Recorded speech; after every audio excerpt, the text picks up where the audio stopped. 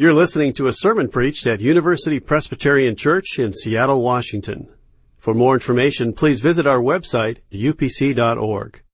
We have arrived at sermon number 3 in this 3-week sermon series called Held Together, where we have been looking at what it means to live a life in Christ while we also live in a world that keeps giving us strategies whereby we can hold things together on our own. What does it mean to turn our eyes, our attention, and to turn our hearts toward the one who holds all things together, including us? We've been looking at this through the eyes of St. Paul as he not only gives us the theme verse in Colossians 1, but also the experience of his own life as he confronts the church at Corinth, who is not happy with him, as he answers their complaints about how he is having trouble holding it together in their minds. And what he does consistently in all of these texts is try and redirect their attention to the one who holds all things together, Jesus Christ, and to direct their attention off of him and off of his strengths and weaknesses and on to the message that he carries and the word that he brings to them, which is a word about Jesus. So Paul, again, in answering a complaint about his ministry in chapter 4, writes this to the Corinthians. He says, "Therefore, since it is by God's mercy that we are engaged in this ministry, we do not lose heart. We have renounced the shameful things that one hides. We refuse to practice cunning or to falsify God's word. But by open statement of the truth, we commend ourselves to the conscience of everyone in the sight of God. And even if our gospel is veiled, it is veiled only to those who are perishing. In their case, the God of this world has blinded the minds of the unbelievers to keep them from seeing the light of the gospel of the glory of Christ, who is the image of God. For we do not proclaim ourselves. We proclaim Jesus Christ as Lord and ourselves as your slaves for Jesus' sake. For it is the God who said, 'Let light shine out of darkness,' who has shone in our hearts to give the light of the knowledge of the glory of God in the face of Jesus Christ. But we have this treasure in clay jars, so that it may be made clear that this extraordinary power belongs to God and does not come from us. We are afflicted in every way, but not crushed. Perplexed, but not driven to despair. Persecuted, but not forsaken. Struck down, but not destroyed. Always carrying in the body the death of Jesus, so that the life of Jesus may also be made visible in our bodies. For while we live, we are always being given up to death for Jesus' sake, so that the life of Jesus may be made visible in our mortal flesh. So death is at work in us, but life in you." This is the word of the Lord. Let's pray.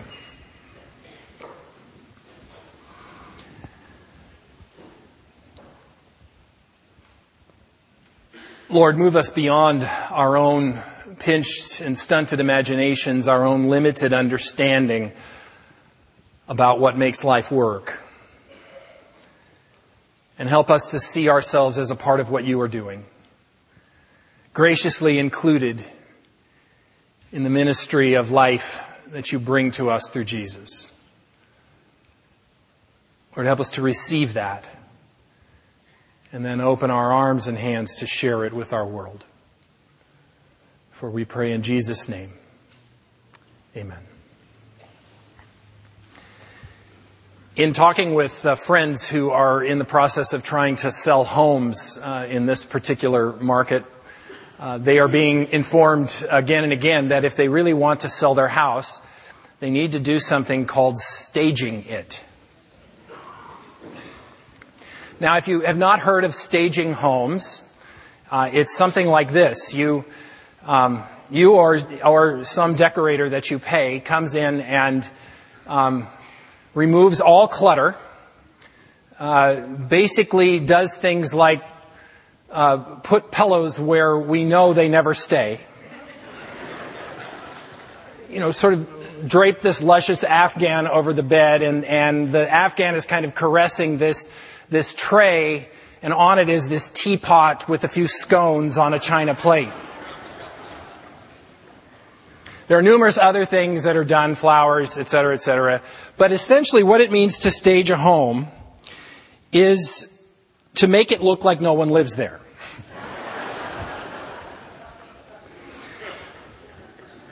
And in doing that,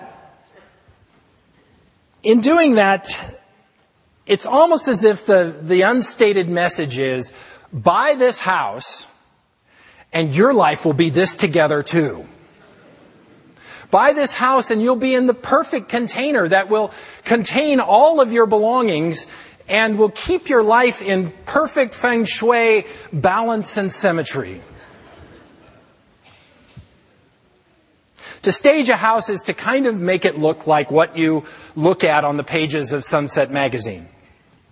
You know, Sunset Magazine, the magazine of Western living, the magazine where writes about beautiful homes, beautiful perfect homes, and beautiful perfect places, and how to build the beautiful perfect deck that's attached to the home, on which you eat the beautiful and perfect meals that are made up of the recipes that are also in the magazine.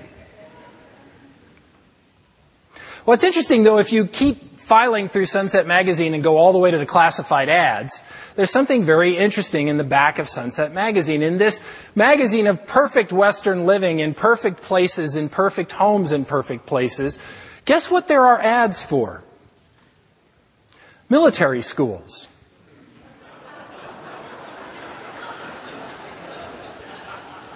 Places to send your teenager to go to school because you can't handle him or her.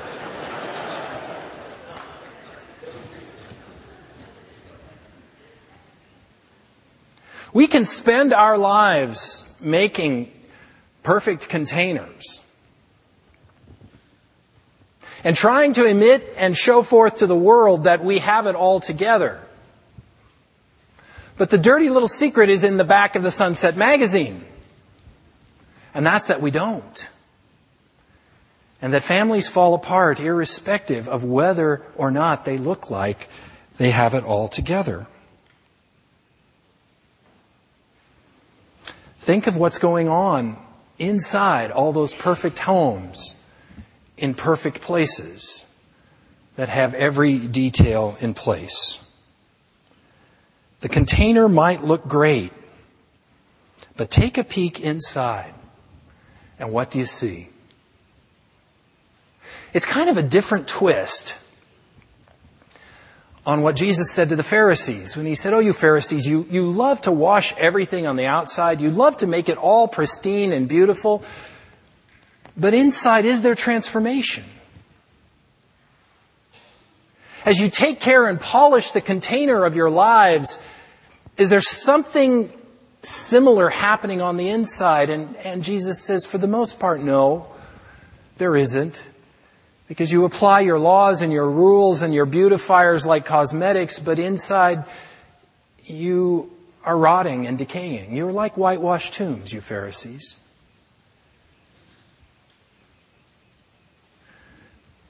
The containers don't always give witness to what's going on inside.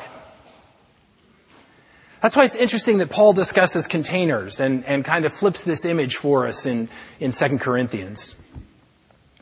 For what he's doing is addressing himself to a Corinthian church who basically doesn't like the container of Paul's ministry. And guess what the container of Paul's ministry is? Paul. They don't like the way he presents. They don't really much like his message.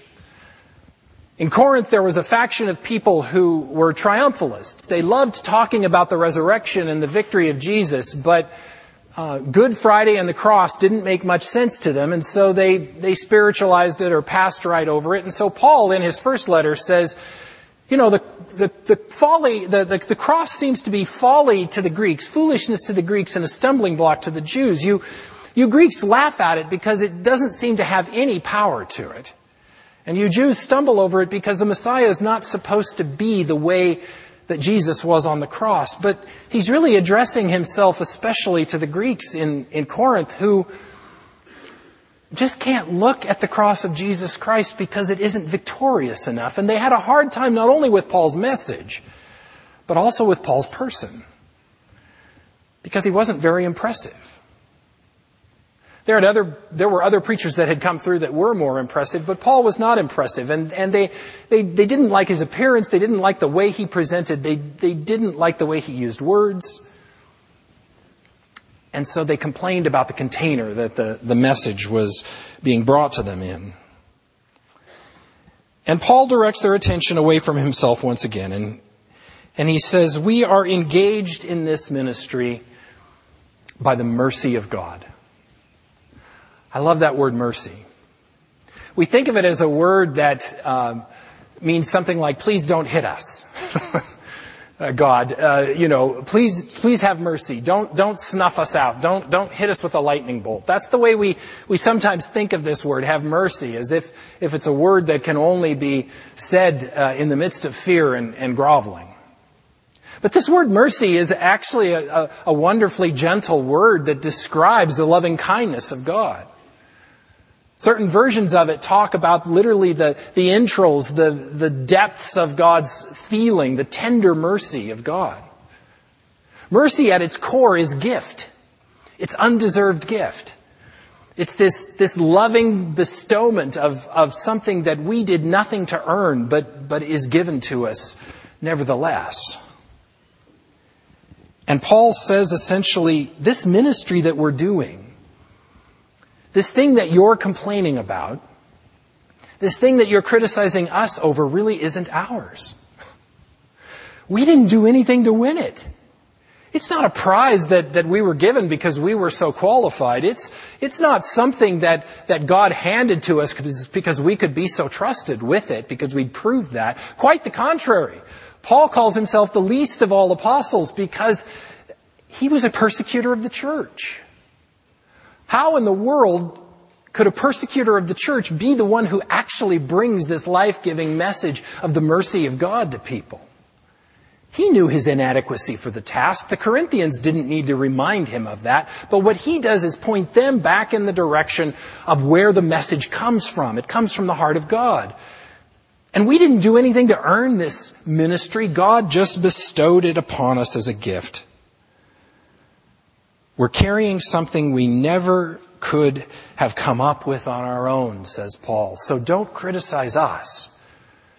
We're just being ourselves and delivering the message that God has given us to give to you.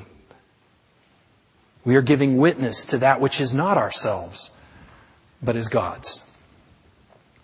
So we have this ministry by the mercy of God, not by reward of our own behavior.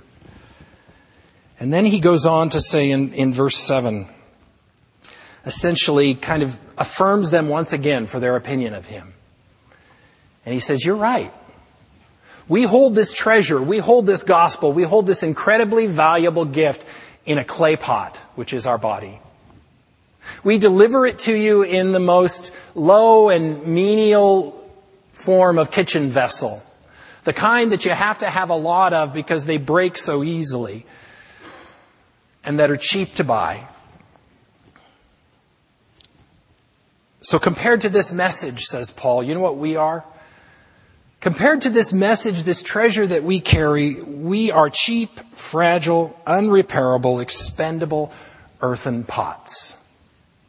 So you're right about us, Corinth. We are not impressive.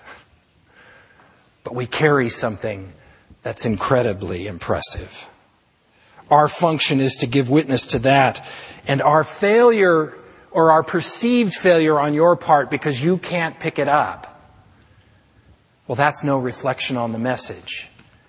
That's more of a reflection on your ability to receive it. Paul says we're clay pots. We may be beaten up. We may be bruised. We may have been persecuted. We may not look very victorious in your mind as we spread this gospel of the victory of Jesus. But we don't lose heart. We keep going.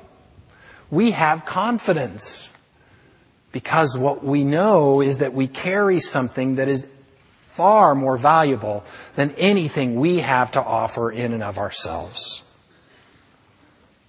We don't lose heart, because even if we are weak, even if we don't do a great job in presenting this to you in a way you can receive it, what is still true is that you have business to do with God. You have business to do with God, Corinth, and not even our weakness can get in the way of that business. So we do not lose heart. You may not hear this message through us, but God is going to keep sending it to you. Of that we know. Well, we often think about these words that Paul gives us in 2 Corinthians as a principle that applies to our work as evangelists, as believers and followers of Jesus. That we should see ourselves as weak vessels who carry, like Paul, the precious contents of the gospel to others. But I think there's a deeper implication and application of this notion of receiving not just our ministry, but our entire life, of which our ministry is a part. Our entire life, receiving it as a gift from God.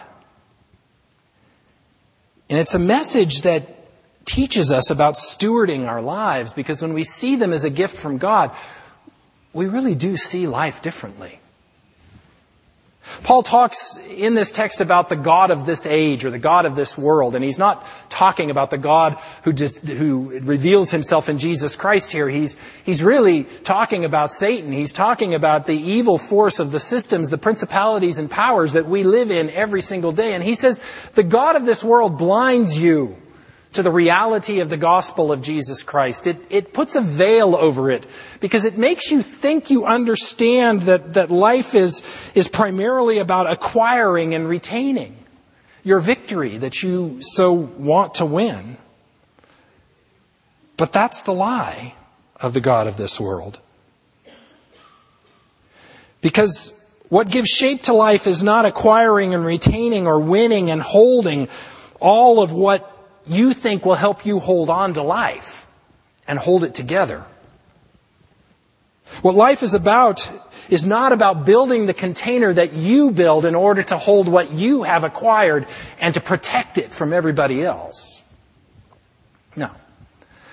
Life is about not acquiring and retaining, but life is about receiving and sharing. If life is given to us as a gift, by the mercy of God, then it's not ours to go and seize. It's ours to open our hands and arms in order to receive. And it's not ours to hold on to and try to protect, but it's ours to hold on to loosely and share, because the abundance is always going to be there. Because the source of that abundance has no limits. He just keeps giving that mercy and grace. Life isn't about winning the hard-fought battle of getting everything in place so that we can have balance. Don't you love it? Everyone says, I just want some balance in my life. You know, if I could just get balanced, then things would be okay. If I had all of the things on either side of the scale that would keep me in perfect balance, life would be so good. If I had every cubbyhole filled, life would seem so much in symmetry. So my task, therefore, is to get it all in balance. But that's not what life's about. In God's scheme of things, it's about receiving the life-giving word that even though we're flawed and vulnerable clay pots, God still pours His treasure into us. But that doesn't keep us from fighting hard to try and achieve that self-won battle for the acquisition of balance. But it's a balance that we try to retain without God, and frankly, trying to achieve and retain that balance is often the very thing that pulls us apart.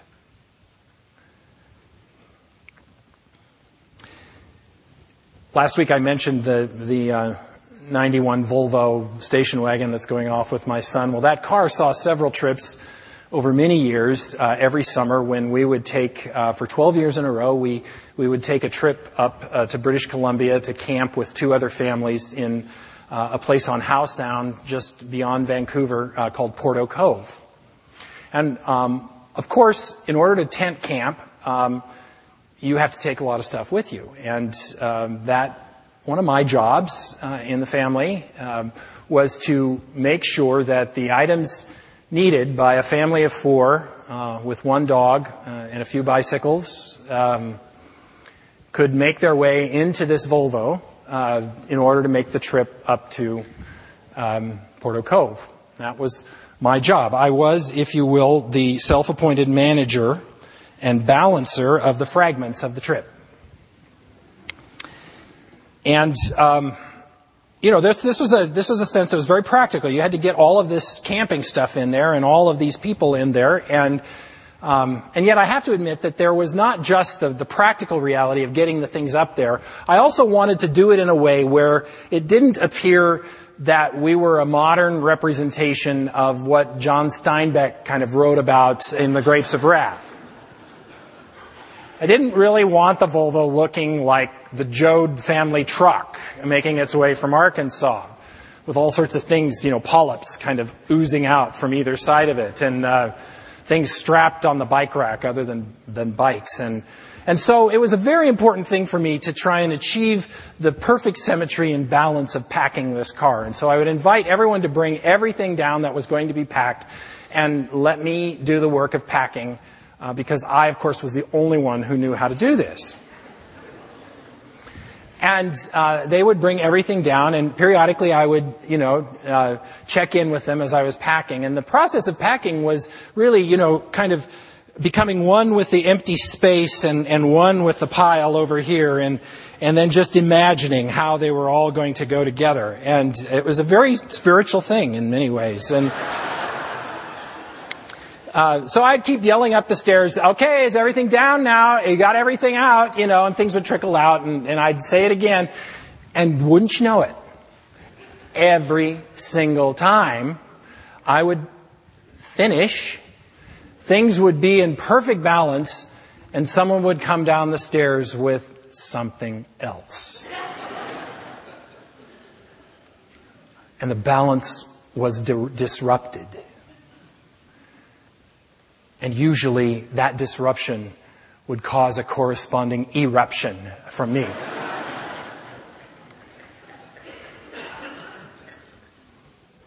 Dad, we forgot my bike. You're just going to have to carry it on your lap.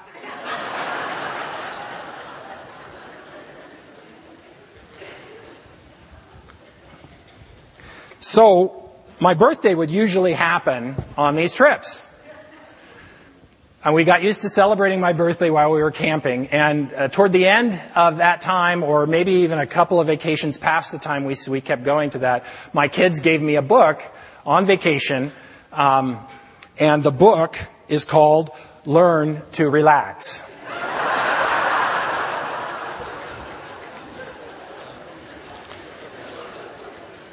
And they, of course, wrote in it. I have not read the book.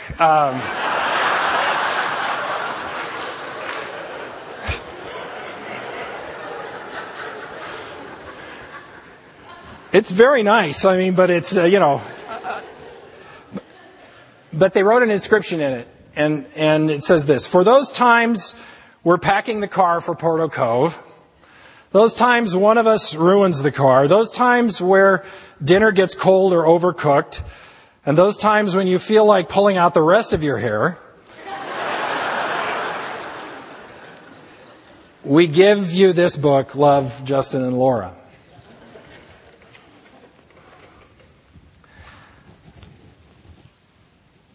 Life happens.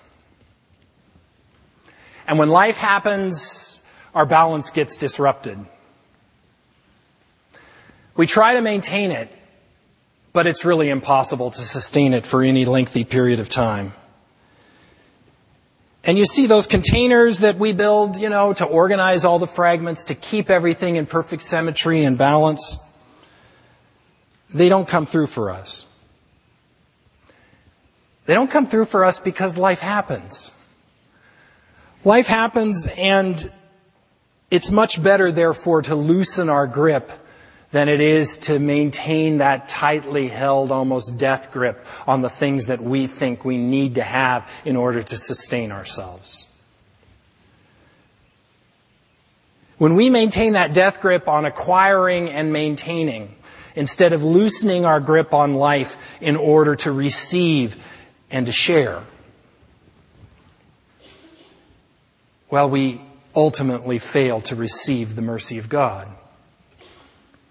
But if we can loosen that grip and receive and share, we know ourselves to be wealthy people because God has bestowed on us the greatest of all gifts, which is His loving kindness, and that's not going away. And it's what holds us together. St. Paul says it for us best in Philippians 4. He says, "Rejoice in the Lord always. Again I say rejoice. Let your gentleness be seen by all. The Lord is near. Have no anxiety about anything, but in everything by prayer and supplication with thanksgiving, let your requests be made known to God. And the peace of God that passes all understanding will guard your hearts and your minds in Christ Jesus. Let your gentleness be seen by all.